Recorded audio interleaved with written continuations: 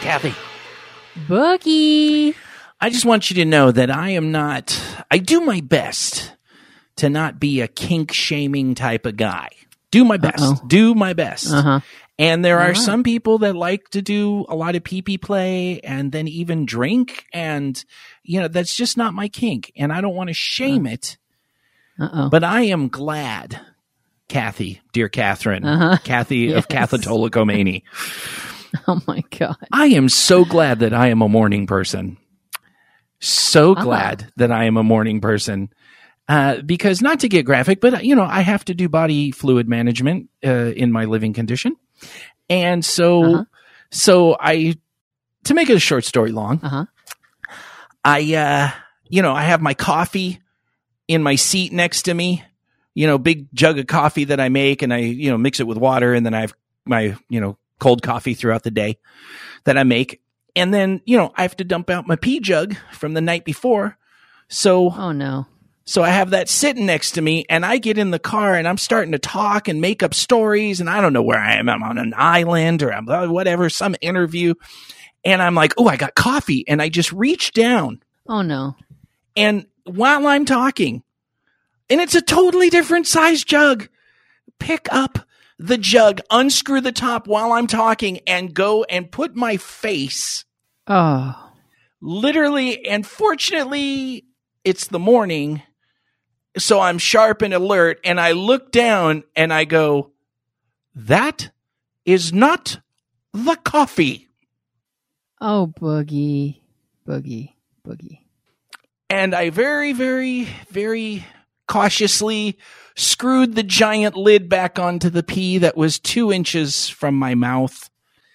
Oh, my God. And I put it down, and I looked straight like a zombie, like a stoic zombie. I just looked out the front window, realizing what I had almost just done. Oh. And 5 seconds later, I started laughing. A lot. Oh. And then carefully reached for my coffee. That's the type of attention I bring to Perverted Podcast, Kathy, that I'm on top of it. I'm on my game. I'm maybe not completely, but pretty much enough so. But you're not drinking pee. That I am not, but it was close. I'm like, oh, dude, my mouth was like right there, and I'm just like, huh? And I'm fortunately, the brain was firing, going, not coffee. That's not coffee. That is a I have to tell you that I've lost track of the amount of times I said the following phrase. Oh, Boogie, that's an all-time low for you.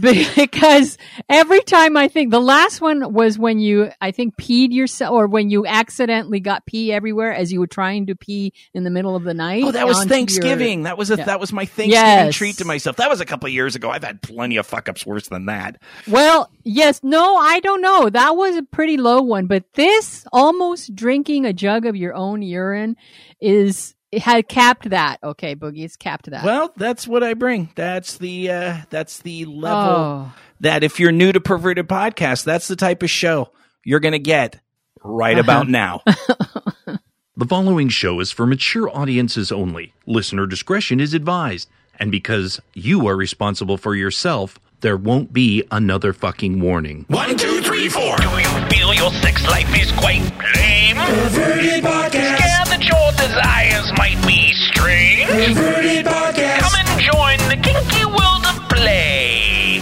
Perverted Podcast. Woo! Yay! I don't want to say yay to that, Boogie. It was funny. It was almost horrific and funny. Welcome to Perverted Podcast, the show where you explore the what? Hello and welcome to urine.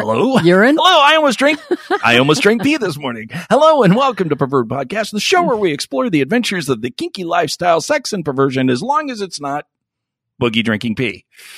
Oh my God. Recording live, and never more grateful than now that Boogie is a morning person and was up and bright and bushy tailed and did not drink his urine. I'm Kathy. And I am Count Boogie. And Kathy, this is going to be a remarkable show. Well, body fluid management was the heading, and I think we can only go up from there. I am hoping. Well, here's something that I think is kind of fun because, a lot of people are so happy that you're back. And we got a good show today. We got Sandra. We got Enigma. It's going to be a really great show. You and I have so many conversations. I think we had a lovely conversation this morning before the show.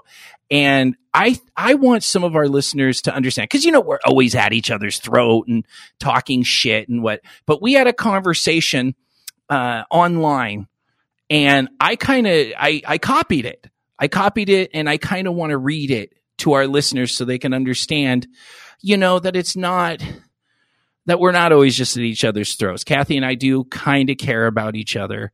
And there is kind of that's true. We're not always hating on each other. No, we are not always hating on each other. And here's a perfect example for the Perverted Podcast listeners. I had posted a picture on FetLife because I had acquired some weird nipple injury where I had chafed my nipple and it was bleeding. So I create this, ring of, paper towels, and it keeps the, shirt off my bleeding nipple, which I thought was pretty clever. Kathy was, of course, the first to respond. In her communicative, loving, supportive of her close friend. Kathy responds, "What the hell is going on in that storage unit, you homeless motherfucker? Stop being such a cheap bastard. Buy a bandage. And while you're at it, why the fuck is your nipple bleeding?" I know. I know I should feel shame, but that is just hilarious. I'm sorry. To which I respond, "Woman hoe? You know damn well why nipples bleed. They get chafed and some droplets of moisture adhere to dry to your shirt and blouse. And then when you move it, it rips the dried stuff off and now it's bleeding. If I didn't stop it, I could bleed to death through my nipple.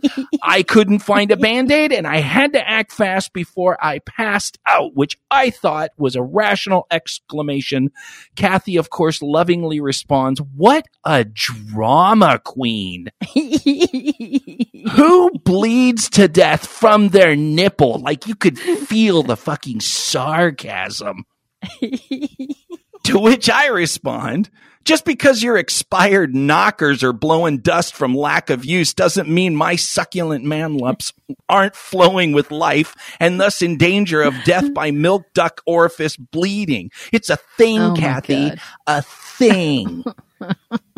Kathy responds, "How dare you demean my knockers? They've got plenty of life left in them, mister." To which I reply, "Not the way you're being stingy with them. You gotta milk them udders if you want the butter."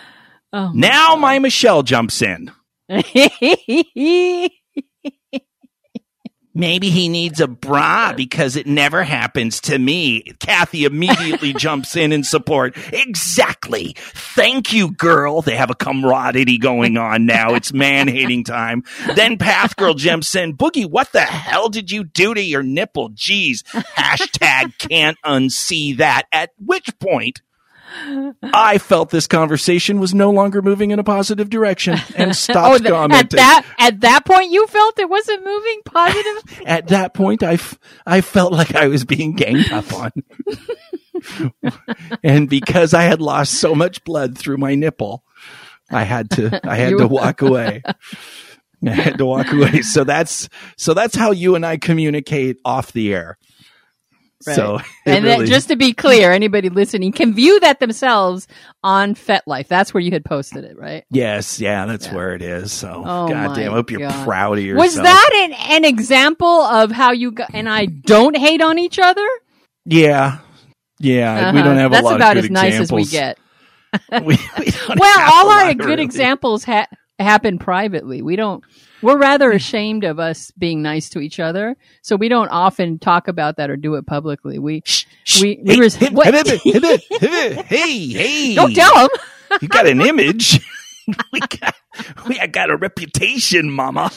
I was seriously concerned because I guess my nipples are encased in a bra and they just don't bleed. You've never had that? I guess not. Have you ever gone braless where you just have the shirt kind of rubbing against the nipple for a while and then eventually it chafes and so it starts and you're like, shit, that's irritating. And then all of a sudden, if like a little bit of blood comes out, then it sticks to the shirt while you're sitting there and then you move the shirt and it's like a Band-Aid. It just rips open the thing and now you're bleeding a lot. Boogie, that's not normal. Yeah, it's kind of normal. No, for me, it's absolutely not. Maybe it's because it's cold and your skin gets dry, and you always wear that tank top, and that perky nipple thing. Because I do have succulent, perky nipples, and maybe that's that's just one of the drawbacks of being so hot. Succulent, huh? Succulents, meaning they want Mew used to constantly want to suck my nipples, but they're just hideously sensitive and no. So, well, that's Mew for you. They're just for the universe. My man lumps are for the universe. Kinky world news is sometimes cool and sometimes fucked up. Let's glory hole the planet right now with Enigma. Yeah! Oh, you magical beast of non-burden. I'll take that. That sounds like a delightful beast of non-burden. You are a beast of non-burden, goddammit, Enigma, because I enjoy every time that we hang out together, and especially today, as we will be talking about something that may make some people a little cringe, but some people very, very titillated and excited. But first, what's going on with you? Any plans? Oh, how can I forget? How can I forget the praise that I must heap upon ye, O Enigma, ye and thine maple? Together with the fuck box was an amazing demo. Thank you. I was only well, you didn't do anything. It was only slightly jealous making of me because I owned that box for a while, and of course it brought me back. That Fuckbox 1000 was actually Fee's in the beginning. She had it from her other stuff, and she's like, I don't use this here. And I'm like, a fucking machine, of course. And it is the clunkiest, most awkward machine, but it does the job, as we heard. Yes, it does the job. And you said I didn't do anything. I did have to have one hand on the box to keep it still, and then the other hand on the dildo to keep it inside of my partner. So I was an active participant in this fuck machine. It is true. I forgot that machine in particular. Some of the ones that they make, the fancy ones they make, are literally you just sit there with the control and enjoy the faces that your partner makes while the machine does the work. But yes, the Fuckbox 3000, I had to lay on it. I remember I was on a table and the partner was there and it was going in her and it was clunking. And then I had kind of just laid on it so I could get some, other hand motion going. It's definitely... I had to sort of lay on at one point because I was kind of exerting myself, so I started to sweat, and then the sweat started to get in my eye, and so I had to lean down so I could keep my arm on the box and then wipe the sweat out of my eye with my hands. It was definitely a process, but it was amazing. And for those of you Perverted Podcast listeners who are just tuning in for the first time to our show, if you go to the last episode 349, you can hear the magical Fuckbox demo. And if you are a Patreon subscriber, it was actually like a 15-minute audio, and so you get the longer version of the magic. The only thing I will, spoiler alert, the best part is when you said, she's like, oh, this is good. Yeah, okay, this is going good. And you're like, do you want to go faster? And she's like, yeah. And you click that thing and you just hear clunk, clunk, clunk, clunk, clunk. And her reaction, she just goes, oh. I almost fucking died, dude. Oh, the reaction was the facial expression was just absolutely delightful in person. It was absolutely really cool. So $3.49 if you haven't heard it. And if you want the long version, you can support us on Patreon. But this week, Enigma, you and I are going to get into a topic that I love this. This is because it's fun to play with. Well, let's just get into it. Okay. Why don't you go ahead and get us into our topic? All right. Our topic comes from the website mindbodygreen.com, and if you want a link to our articles, they can be found on our Discord server or on our FetLife group. So this article is called An Expert's Guide to Clit Piercings, Procedures, Risks, and Photos. Don't worry, these photos aren't explicit, but they are kind of, they give you the idea.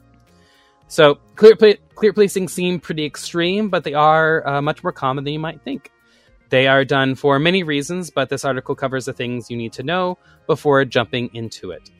First, you need to figure out where you want the piercings done. The external and pierceable part of the clit is usually quite small, so a lot of the piercings that are labeled under the umbrella of clit piercing are placed on or around the clit itself, including, and I found this pretty entertaining, the clitoral version of the Prince Albert, the Princess Diana. Yes. Not sure either one of those royalty would appreciate the reference, but there you go. If you're unfamiliar, the Prince Albert is a piercing that goes usually along the vein underneath the penis. Right. So the piercing might improve or add sensation during sexual activity, but either direct stimulation or simply the movement of the piercing can assist in stimulation after you're pierced. And you need to know to be sure to go to a trained and, if possible, certified piercer. This is one of those piercings you don't want to get wrong. Yeah. This isn't like, oh, my ear got infected. I'll take it out and put some rubbing alcohol on it. This can be bad. Right. Typically, like if you're getting like a nose piercing or an ear piercing, that's cartilage, and that's going to close up pretty quickly. But especially because of the healing time for these, it can be almost 2 months. That's 2 months of not fucking. That's 2 months of not fucking with that area at all. And if it's done wrong, the healing time could be even longer. You could be, for a nipple piercing, that's almost 6 months of not touching it. So if you do it wrong on a clit piercing, that you could go much longer without being able to do anything with that area. The bottom line there is only one Enigma. There is only one benefit of that. Okay. And that is 6 months of hard anal. That would, yes, you would be like, well, I guess we can't use the vagina. That's you want the piercing, you are in charge of your own body, so I guess it's hard anal for you. Or we can go back to when Maple and I were first talking to each other, and you could go into like very good oral or like hand job, like very good cock worship sort of fun. You could definitely do that. Or you could just go to a certified professional and have the healing time be a little bit easier. Right, hopefully. Or definitely do it right. So the bottom line is a clit piercing of whatever kind can be super fun, add some edge to yourself and your sexual expression. Just make sure it's done well, safely, and with a clear head. Bravo. Thank you. A fine article. And it is a good article because it does give some good graphs. It's more like animated pictures of the graph. And it does share a little more detail of how it's going to look and the hood, whether you're piercing through the hood or some. I mean, there are some that actually do go through the clit, and that's insanity. That just, I don't have a clit, but if I did, I probably wouldn't be doing that. Me either. So first off, bravo to anyone who wants to make a modification, improvement, to their body, whatever your reason is, as long as it's positive. Obviously, if it gives you power, arousal, the potential for more arousal, which in some cases that does occur, or if it's just a look that you like for yourself, you absolutely have the right to do whatever you want with your body. Hopefully you're coming from a good place mentally. And if that's the case, that's absolutely fantastic. So let's get into some preferences. So I'll start with you, Enigma. Have you ever experienced, because I have, the lovely hood piercing or clit piercing? Yes, I have. Not too terribly often, but I have played with a couple of clit piercings. It definitely adds a little bit of fun, a little bit of kind of like extra fun to the sensations that the bottom can get. A lot of times, especially if it's kind of one of the more pronounced piercings, you can kind of like put the vibrator or play with just like lightly the piercing itself, and that's going to give a lot of sensation that kind of like vibrates into the whole the whole clitoris body, because a lot of people, if you're unaware, the clitoris is actually a lot bigger than a lot of people know. So if you're adding a little bit of vibration that kind of goes into the clit itself, that vibration is actually going to get spread out a lot further. So yeah, I've only played with it a couple of times, and it's definitely an interesting addition to the play.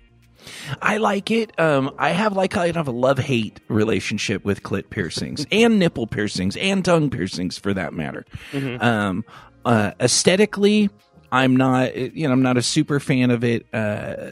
Play-wise, there are a lot of things, especially when you get like clit and nipple. You can do a lot of things, and we'll talk about some of those in a second.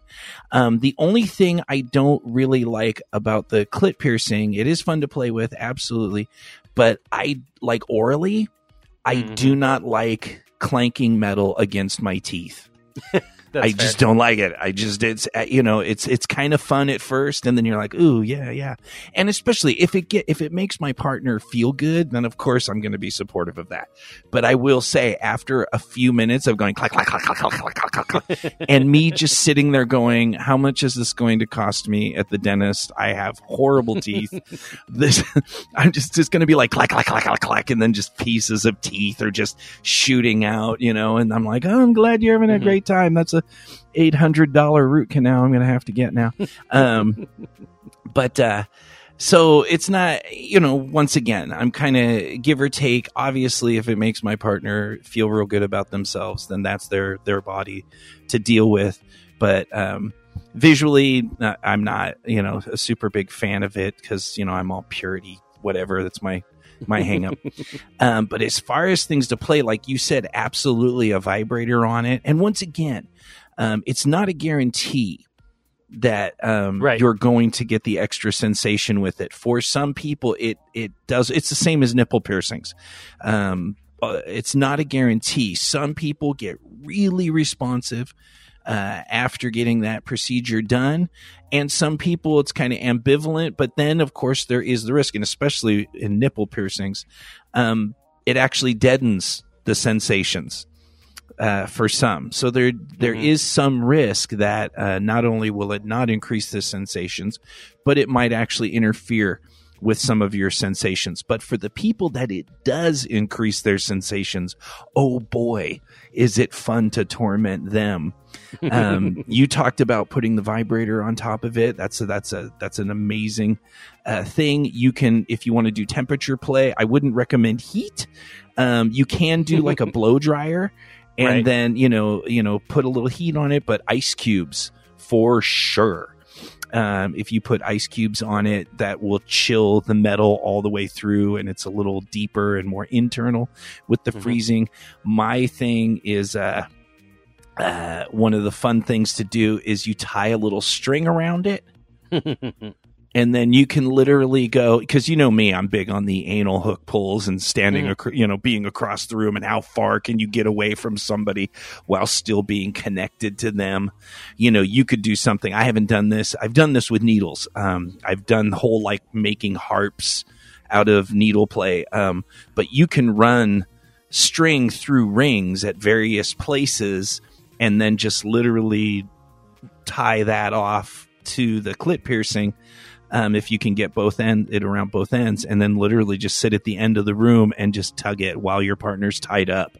And that could be surely a lot of fun, just making them squirm that way. So I definitely think it's a lot of fun.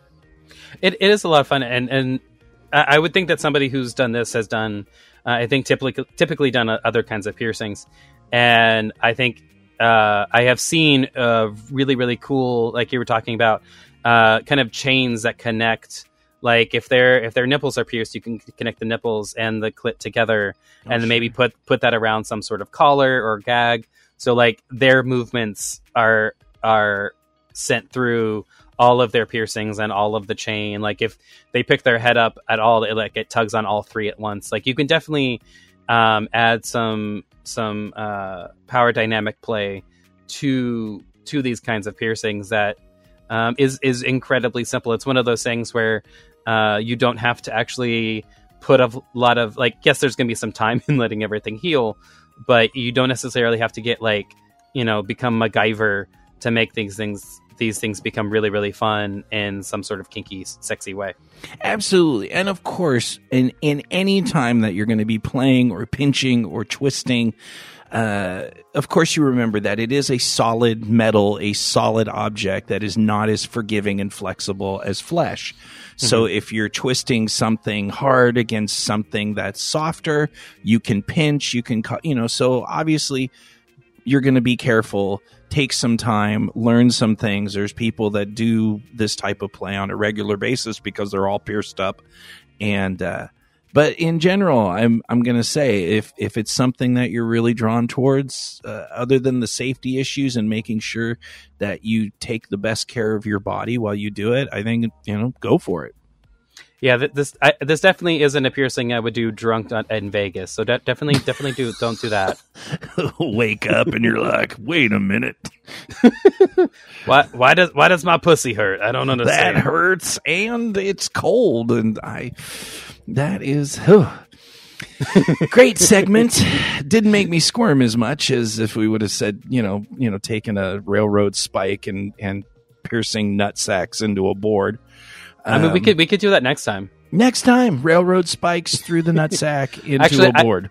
I feel like that's more of a my Michelle conversation than a me conversation. Probably, but she's probably done something similar. I know that exactly.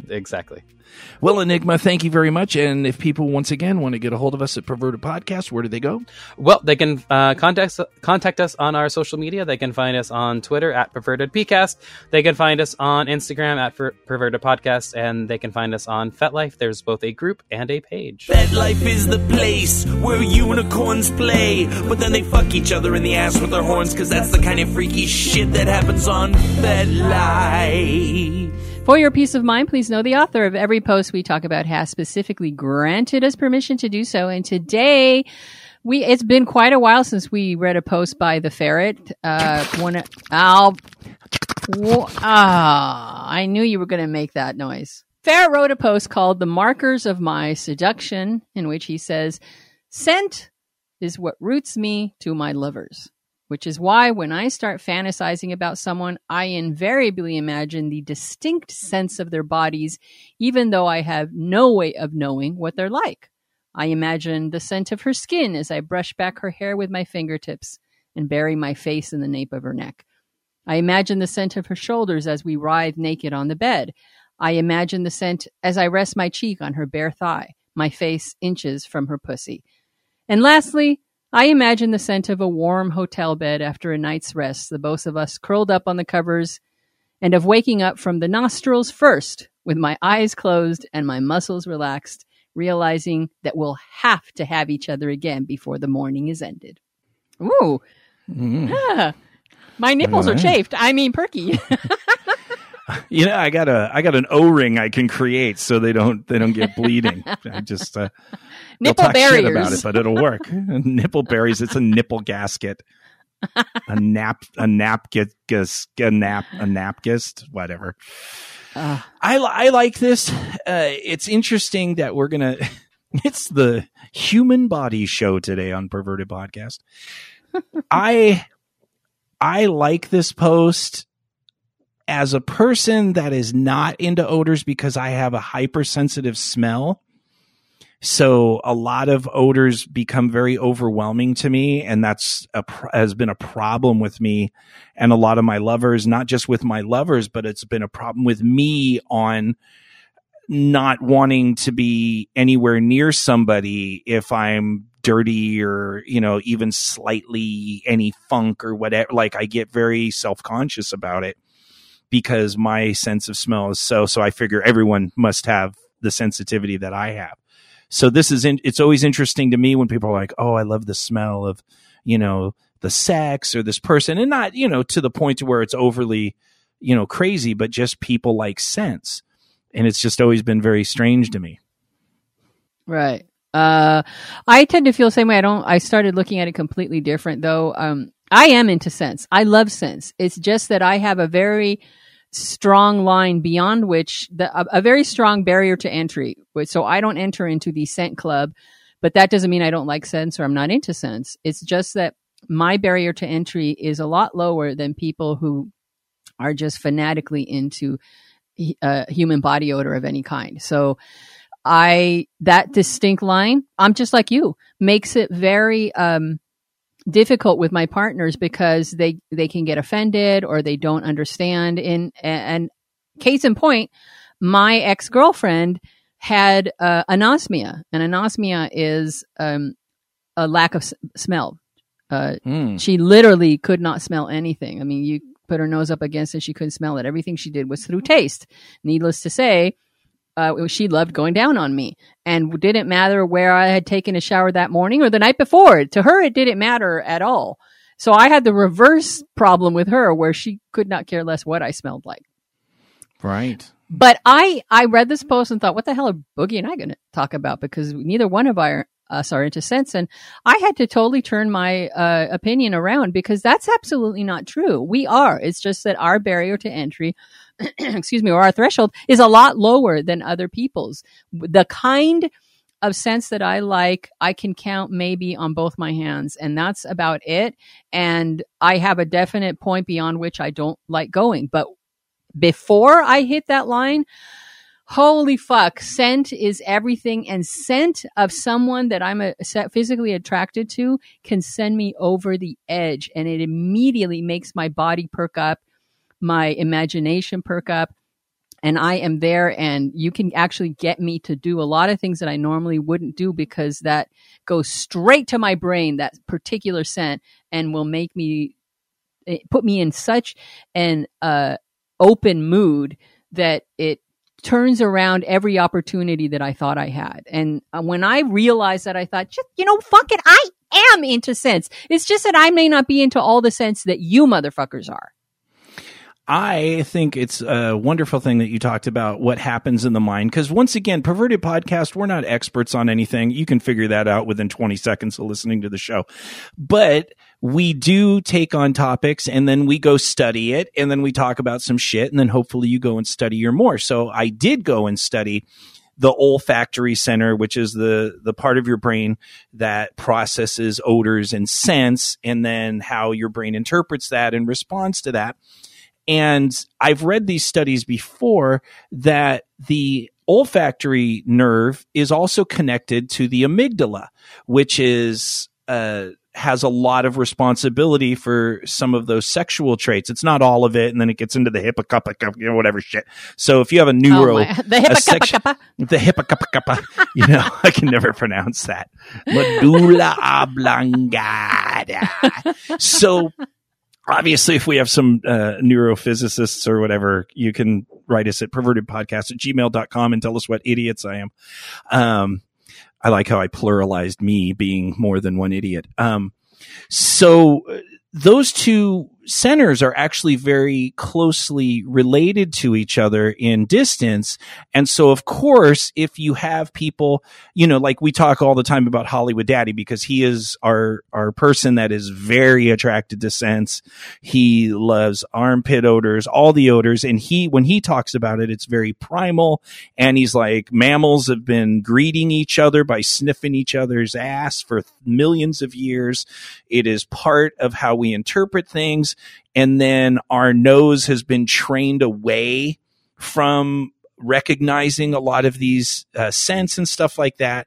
And so he's very super into scents. And what they've discovered, some of the discovery is that since those areas are so close, if one person tends to have more pathways crisscrossing those centers, then there's more arousal that happens. And that's a possibility of what people with like strong foot fetishes and things like that, that these are possibilities. They're still doing a lot of research on it, but in general, there is some brain science to why some people are more attracted to odors than others. Now, what I was wondering is, well, does that count for like carrots and lemons?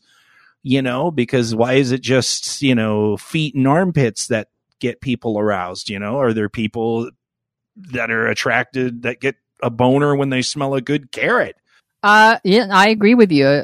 Scent is not just sexual for me. It does obviously go into other areas. I can still to this day remember what it felt like when I was in Italy with my sister and we could smell people burning leaves. It immediately puts me in a calm, relaxed, languid, happy frame of mind. I can remember what the croissants smelled like in the morning when they were delivered to our door, that smell of buttery yeast, and it can, with like a switch, put me in a different frame of mind. And the same is true if I'm with someone, male or female, who is wearing leather and I'm kissing them and I can smell their cheek and the nape of their neck.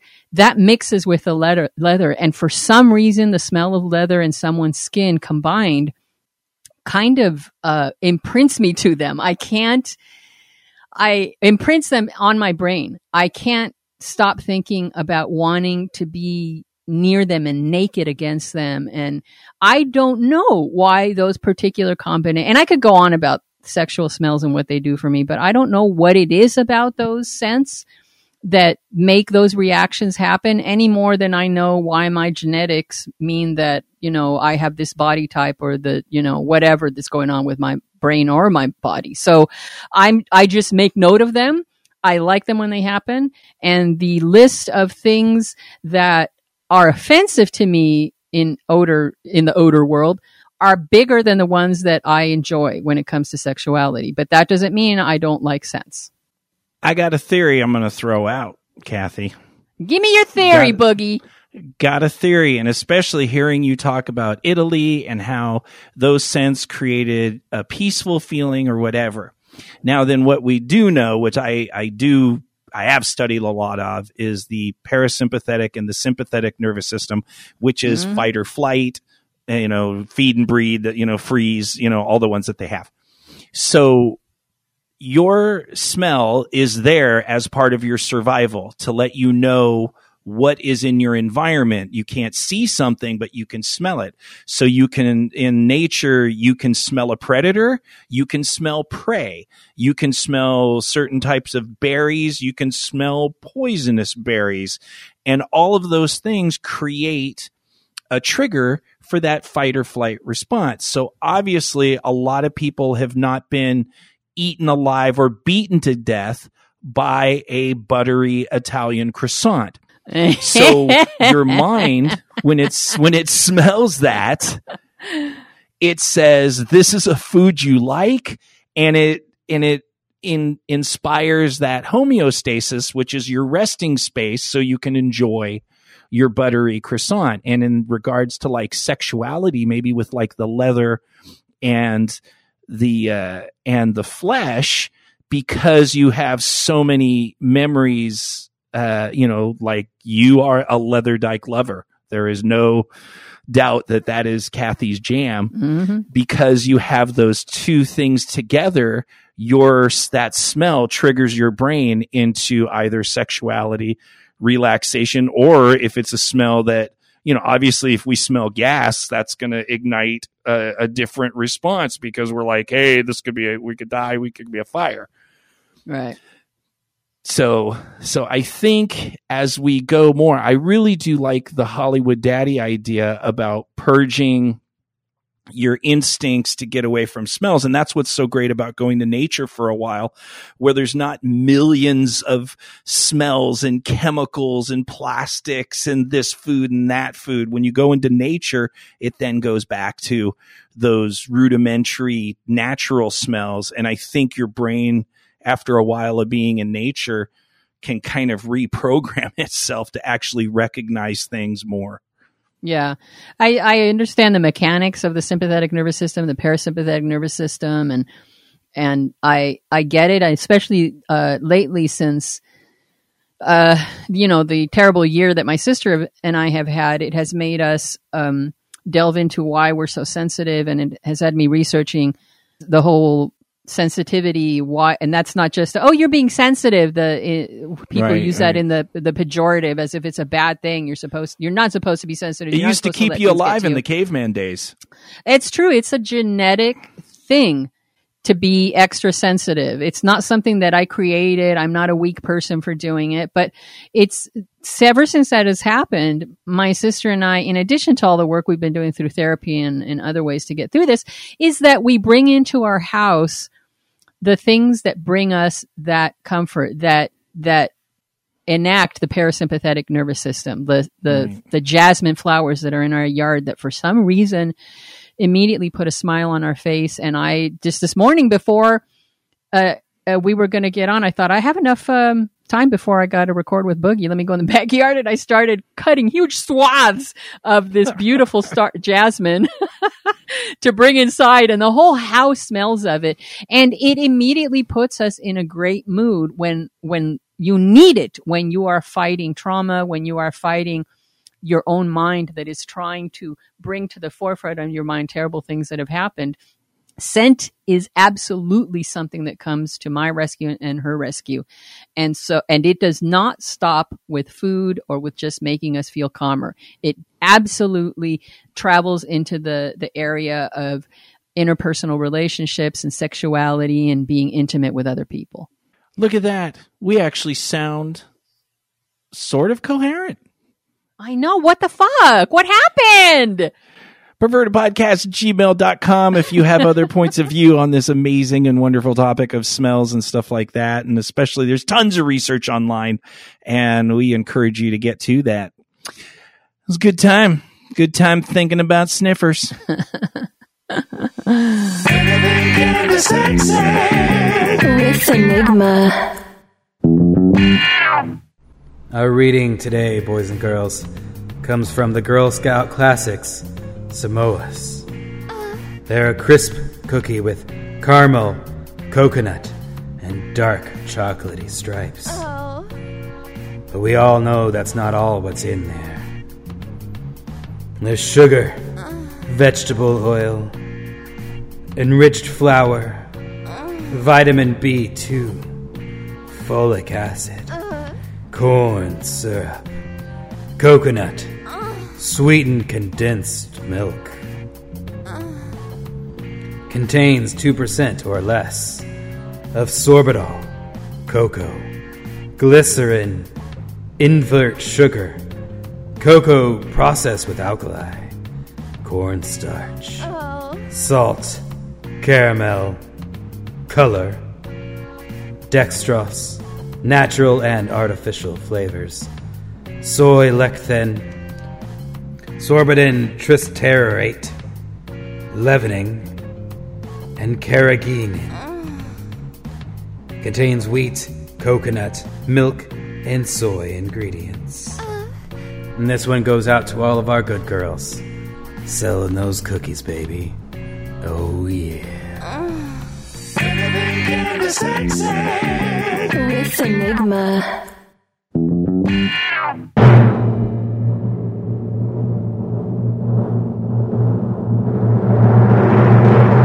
Sandra, my love, my sweet, my darling. Hey, Count Boogie. Oh, my goodness. It's been a while since you've been on the show. Yeah, I think at least a year. At least a year. People been asking about you. You are our favorite predicament bondage person. Actually, yes. Have they really been asking? You're actually our only predicament bondage person that we have on the show. But yeah, people loved you, and it's been so much fun to always have. And of course, you and I have been friends for years and years and years. So that's right. It's always fun when we get to hang out. You just shot some video. By the way, for everyone that is joining Perverted Podcast New, this is Sandra from tranniesintrouble.com. You are a predicament bondage expert, and you shoot lots of video of said predicament bondage. Right. Well, yeah, I don't want to, rain on your parade. I guess predicament, I would say more like damsel in distress bondage, but there is... Well, that's a predicament, isn't it? Thing. It is. I mean, for me, the typical scenario is someone gets tied up and they get robbed and they get left in a hotel room. And isn't that how it normally is supposed to be? Isn't that how it should just go? Except there should be some play in there. There is usually some play. People get messed with a little, and then but they always end up alone in a motel room, tied up and gagged. As you do. Yeah, as you do. Usually, a crappy motel room. There's a few like favorite ones here in the valley that I shoot in all the time, and I don't want them to find out what I'm doing because I want to come back and keep shooting. If you've been there enough times, do they recognize you when you come in? Oh yeah, there's one. Every time I come in, they go, "Oh, hi." See, look, they don't care. I don't think so. They don't care. As long as you're not making noise and breaking stuff and leaving all sorts of crazy fluids all over the place. Right. There's only been a couple times. That's one of my biggest fears. There's been a couple times when the front desk called up and said, "Oh, hey, the neighbors said they were hearing some noises," and I always say something like, "Oh, I'm so sorry. My boyfriend's here. We'll keep it down." And right. Usually they'll laugh. And, yeah, no worries. They're all laughing. Yeah, that's one of my biggest fears is having someone come to the door, knocking on the door, what's going on in there when, some cross-dresser is tied up on the bed. And, I just, at a seedy motel, Sandra, I'm pretty sure they've seen that. Yeah, they may have. I'm sure they've seen everything there. So from suicides in the closet to trans tied up on the bed. I'm pretty sure it's a flexible fun house. Right. Yeah, I'm sure they've seen a lot. So now when you shoot, you just shot with somebody, so it was pretty much like a damsel in distress. Were you tied up or were they tied up? No, I was with a couple friends in Vegas and shot a few scenes there. That was really low pressure because these are just friends, so we're just hanging out. I was doing the shooting though, so I was not tied up. Oh, so you just got to be the little creeper voyeur. Yeah, right. I was the photographer, and I have a shoot coming up this week though, where I am going to get tied up, and so I'm really looking forward to that. Shooting with a new photographer, rigger, who has a lot of experience. So I'm looking forward to that. It has the potential to be a really good one. I think as far as like job descriptions go, probably not the worst job. Yeah, doing what I'm doing, running a bondage website for cross-dressers and trans girls. It's pretty good. I mean, it's a lot of work. It can be high pressure. There's times when I'm really stressed out before a shoot because you go in with this feeling like, can I pull this off and make it work? So there is that ongoing stress, but it's I've been doing it for 19 years, so I want to get to 20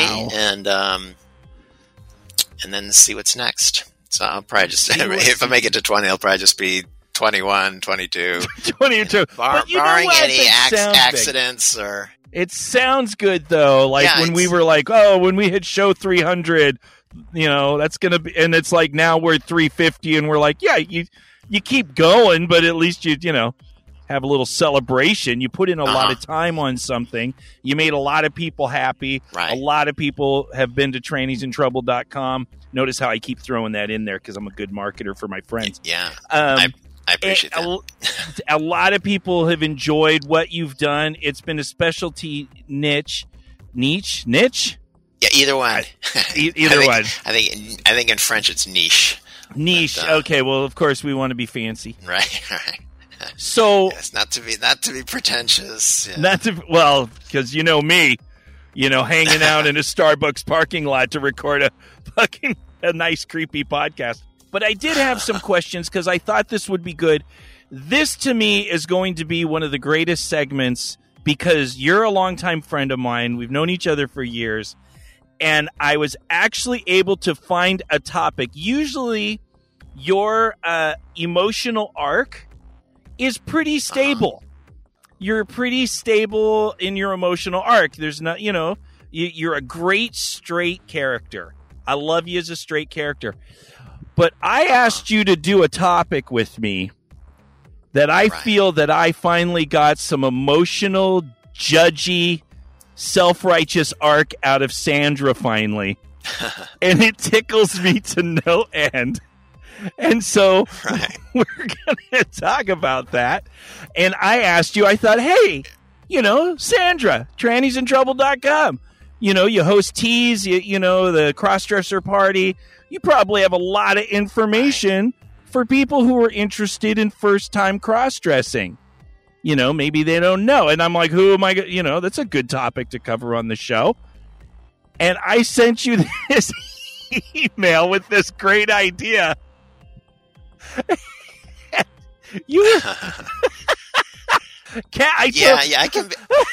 I can be a little judgy just because I hear from so many people, and I do have quite a few tips. I'm not the greatest cross-dresser in the world, but I'm pretty good. But yeah, I do hear from people, and the thing that drives me crazy is when someone wants to dress, but they won't make any effort about it, and so I can be pretty judgmental. So it's like I'll hear from like for cross-dressing, if you're just getting into it, it doesn't have to be real fancy or anything. You don't have to you don't have to look like a drag queen on RuPaul, but there are basic things you have to do, and I think the first thing is you got to shave your entire body, and I understand some people can't do that. Right, you do as much as you can, and shave the sideburns off. That drives me crazy.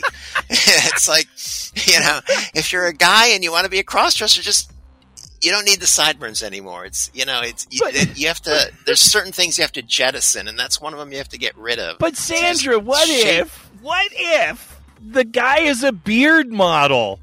Like, he's a beard model, but and he's going to lose his livelihood, but he just really, really wants to explore his female empowerment side and wants. What are you going to do, man? Well, you can. You don't have to shave the beard, but you got to shave your body. I mean, fair enough. Or just don't get into it at all. I mean, some people have limits. I understand there's some people you can't do it, or if you're in a relationship where your partner doesn't want you to shave their body. But I would always say, sometimes you have to look at a relationship. If someone doesn't want you to pursue something that's going to make you happy, you have to question, is that the right relationship, or are there things that need to be examined there? So I do agree with that. And let's talk a little bit about that. But let's just say they're willing to meet Sandra's requirements, shave the body, and no sideburns. You can have a big fat goatee hanging right off the middle, draped over your breasts, but no sideburns. So let's just say, I don't know about the goatee. I mean, you're not going to be on my website if you have the goatee, but you can. Sometimes someone will pay me to meet with them for the evening and help dress them up and tie them up. That requires a fee, of course, but. So if you want to wear a goatee, that's fine. But to be on my website to do the photography, no, you have to. You got to go for it. You got to put in the effort. So let's just say, and most of the people I shoot with are cross-dressers or trans girls who they have a lot of experience putting a look together, and they've been doing this for a while. So it's really hard to take someone who has no experience and just really make them look great.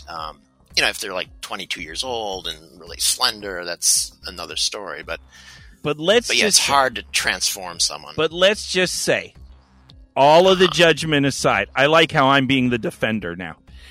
all of the judgment aside, of course, there is the pinnacle that you would go for, which is full body shave.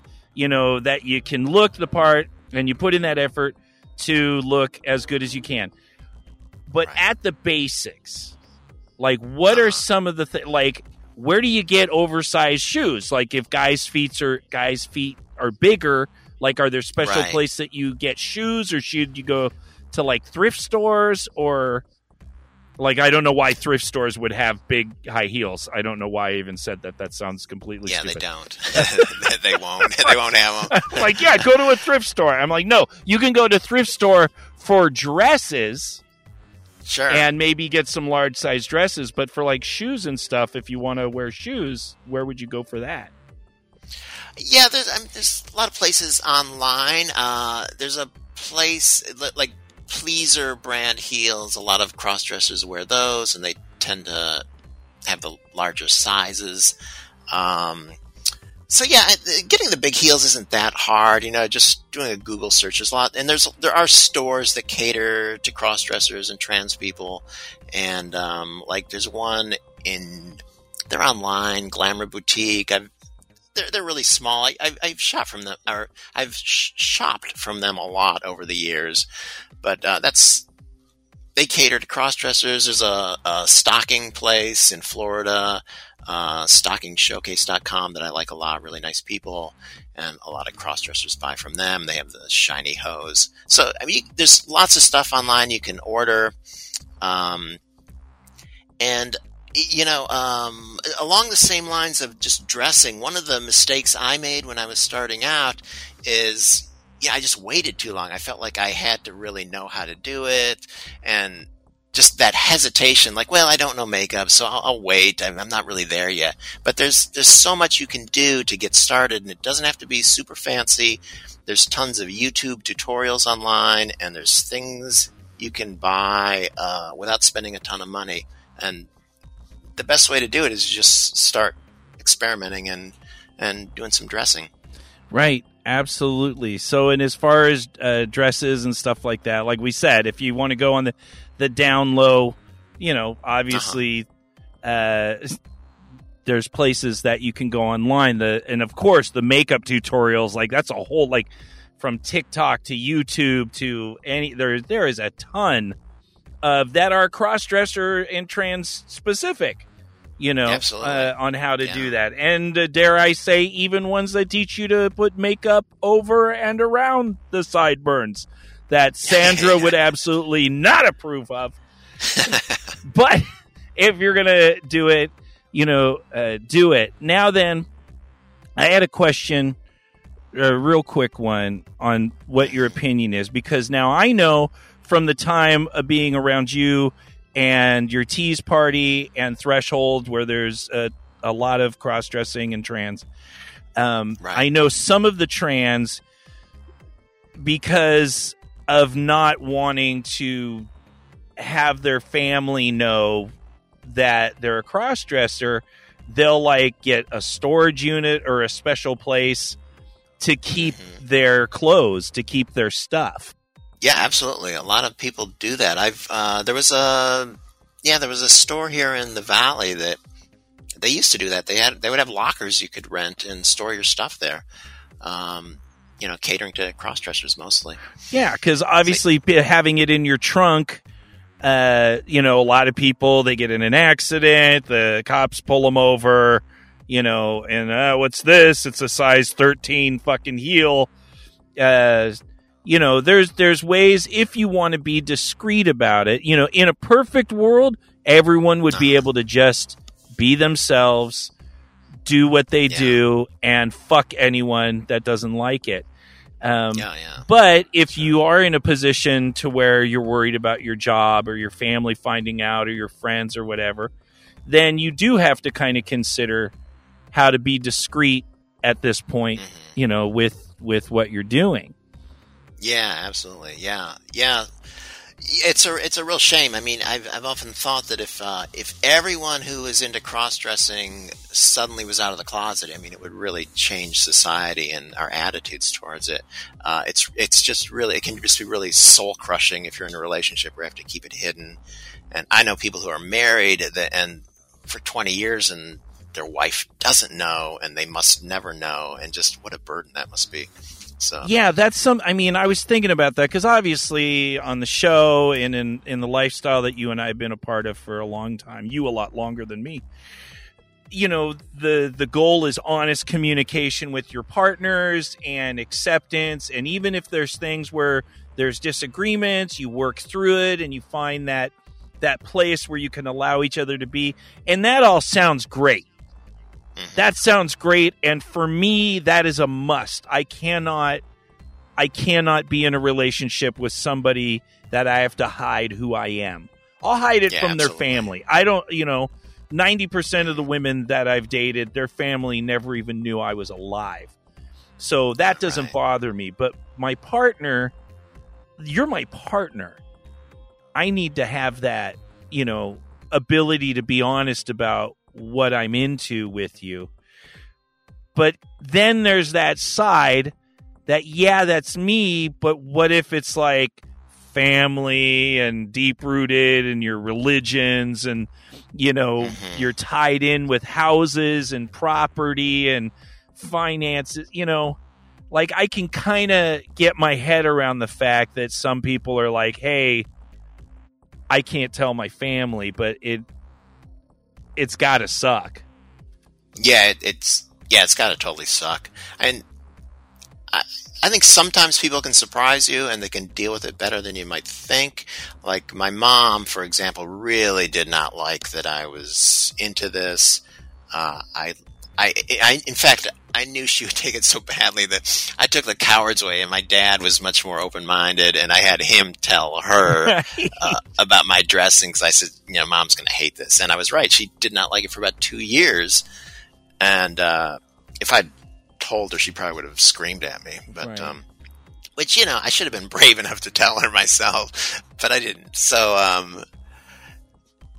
but eventually, you accept it as much as you can eventually. At least she did. Right. And so sometimes people can surprise you, and sometimes it can just be a shit show when, Yeah, the truth comes out. And that is something that you have to kind of weigh those risks. And once again, I don't want to recommend people be dishonest in their relationships, but I have to say I understand that there are individuals, because maybe you develop this desire 10, 12 years into your relationship.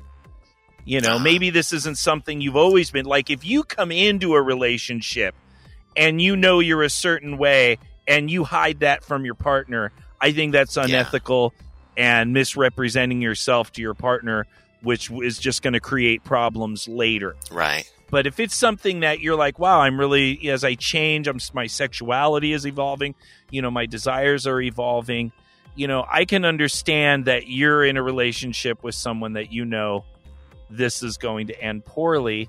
And then you just kind of got to, weigh the risks.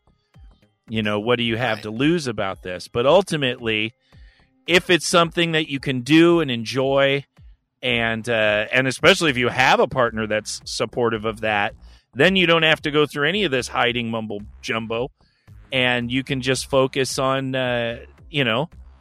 living up to Sandra's expectations of shaving your body and your sideburns completely off. Right. Yeah. I mean, if you're a crossdresser, part of your job is you got to keep shaving your body, and it never ends. Well, let me tell you something, Sandra. As I'm not I cross-dressed. I wore a lot of dresses and skirts and stuff in my 20s, and I looked pretty goddamn hot. And I had my long flowing mohawk, and it was a look, and I didn't wear underwear on stage, and women were grabbing my dick. So I'm like, this is a win. This is an absolute win. But I shave my body. Like, my arms are shaved right now. I shave my armpits. I shave, I just don't like hair. Yeah, I don't either. Yeah. Oh, that's cool. So I'm totally with you on the shaving thing. But, like I said, if you're a beard model, or maybe you're a gay man that's a bear model, maybe that's your whole gig is that you're hairy, then, you just got to make it work. Right. You just got to make it work. You won't be on tranniesinTrouble.com, but you can hopefully have a great time being yourself. Yeah, absolutely. I mean, everyone should embrace who they are and have fun with it. And, my hang up about shaving the body, that's my problem. But it's your preference. You're allowed to have your preference. Right. Yeah, I mean, certainly for doing the photography I'm doing, it's required. I mean, someone could wear long sleeves. There's ways around it, and I've done that a few times, but that's not ideal. Sandra, I love the fact that you are you. I love your choices. I love talking to you. You have fantastic experiences. And thank you so much for being with us for a little bit today. Oh, thank you, Boogie. It's always great hearing from you. And we've been friends for a long time. I appreciate it. tranniesinTrouble.com. Yay! No more wee-wee for you, Boogie. Keep that jug away from you in the morning. That is the end of show 350. It is. Please visit us on patreon.com/perverted podcasting. Consider becoming a supporter of the show by contributing just $5 a month if you give a fuck. And don't forget that we would really love to hear from you. If you feel like saying anything to us about what we've said, like you two motherfuckers are absolutely crazy. We love hearing emails like that. Please send us a message at pervertedpodcast@gmail.com. You can also visit us on fetlife.com under our profile, Perverted Podcast. Yes, indeed, Kathy, and some new things that are coming up for our lovely and magical patrons. I finally figured out how to work a Zoom meeting. I'm very, very happy. I actually went to an AA meeting, one of the first AA meetings I've been to. I went online and it actually worked, but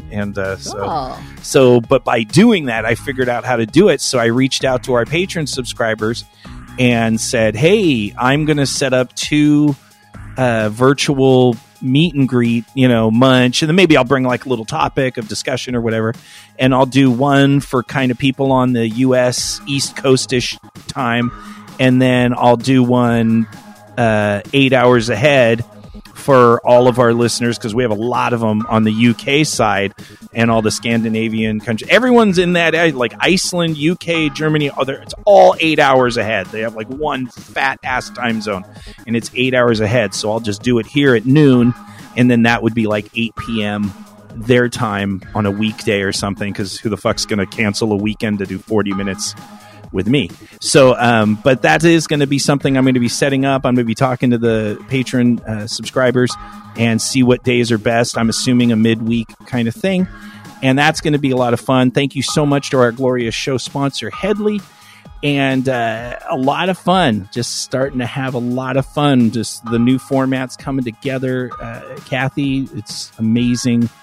Amazing having you back. And just amazing to feel engaged in what we're doing here. So that's pretty awesome. And the fact that we've done 350 episodes.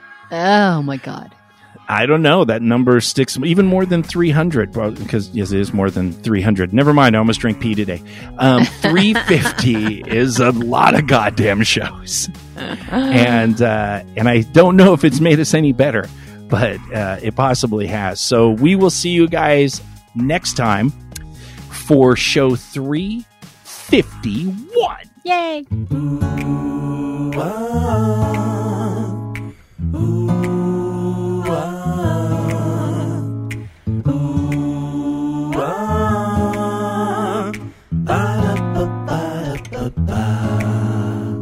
A lizard stuck in your urethra might cause your ween to burn and sting.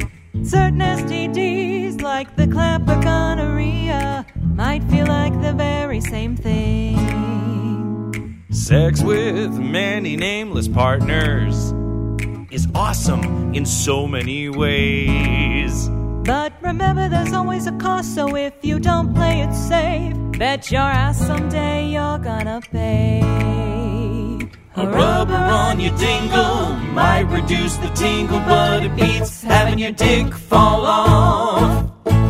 Or even worse, getting stuck with 18 years of child support payments, cause you got drunk and knocked a Catholic girl up. Solo, go.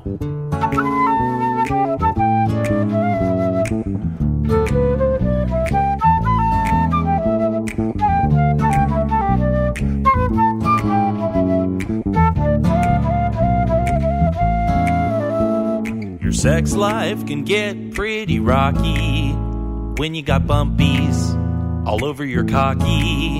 Or boo-boo nasties on your coochie might limit potential for smoochy.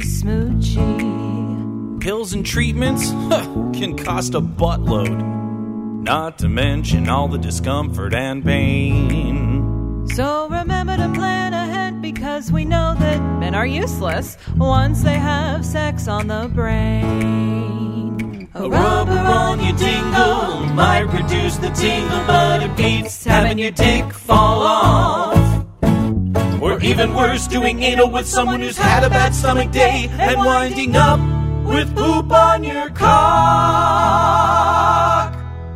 It happens.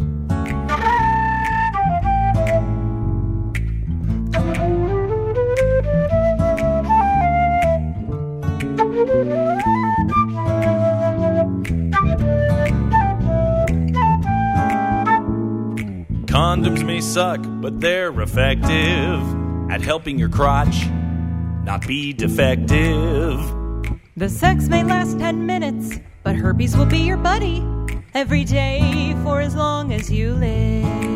And if you're infected, you better be honest. Don't cause the health of another to be harmed.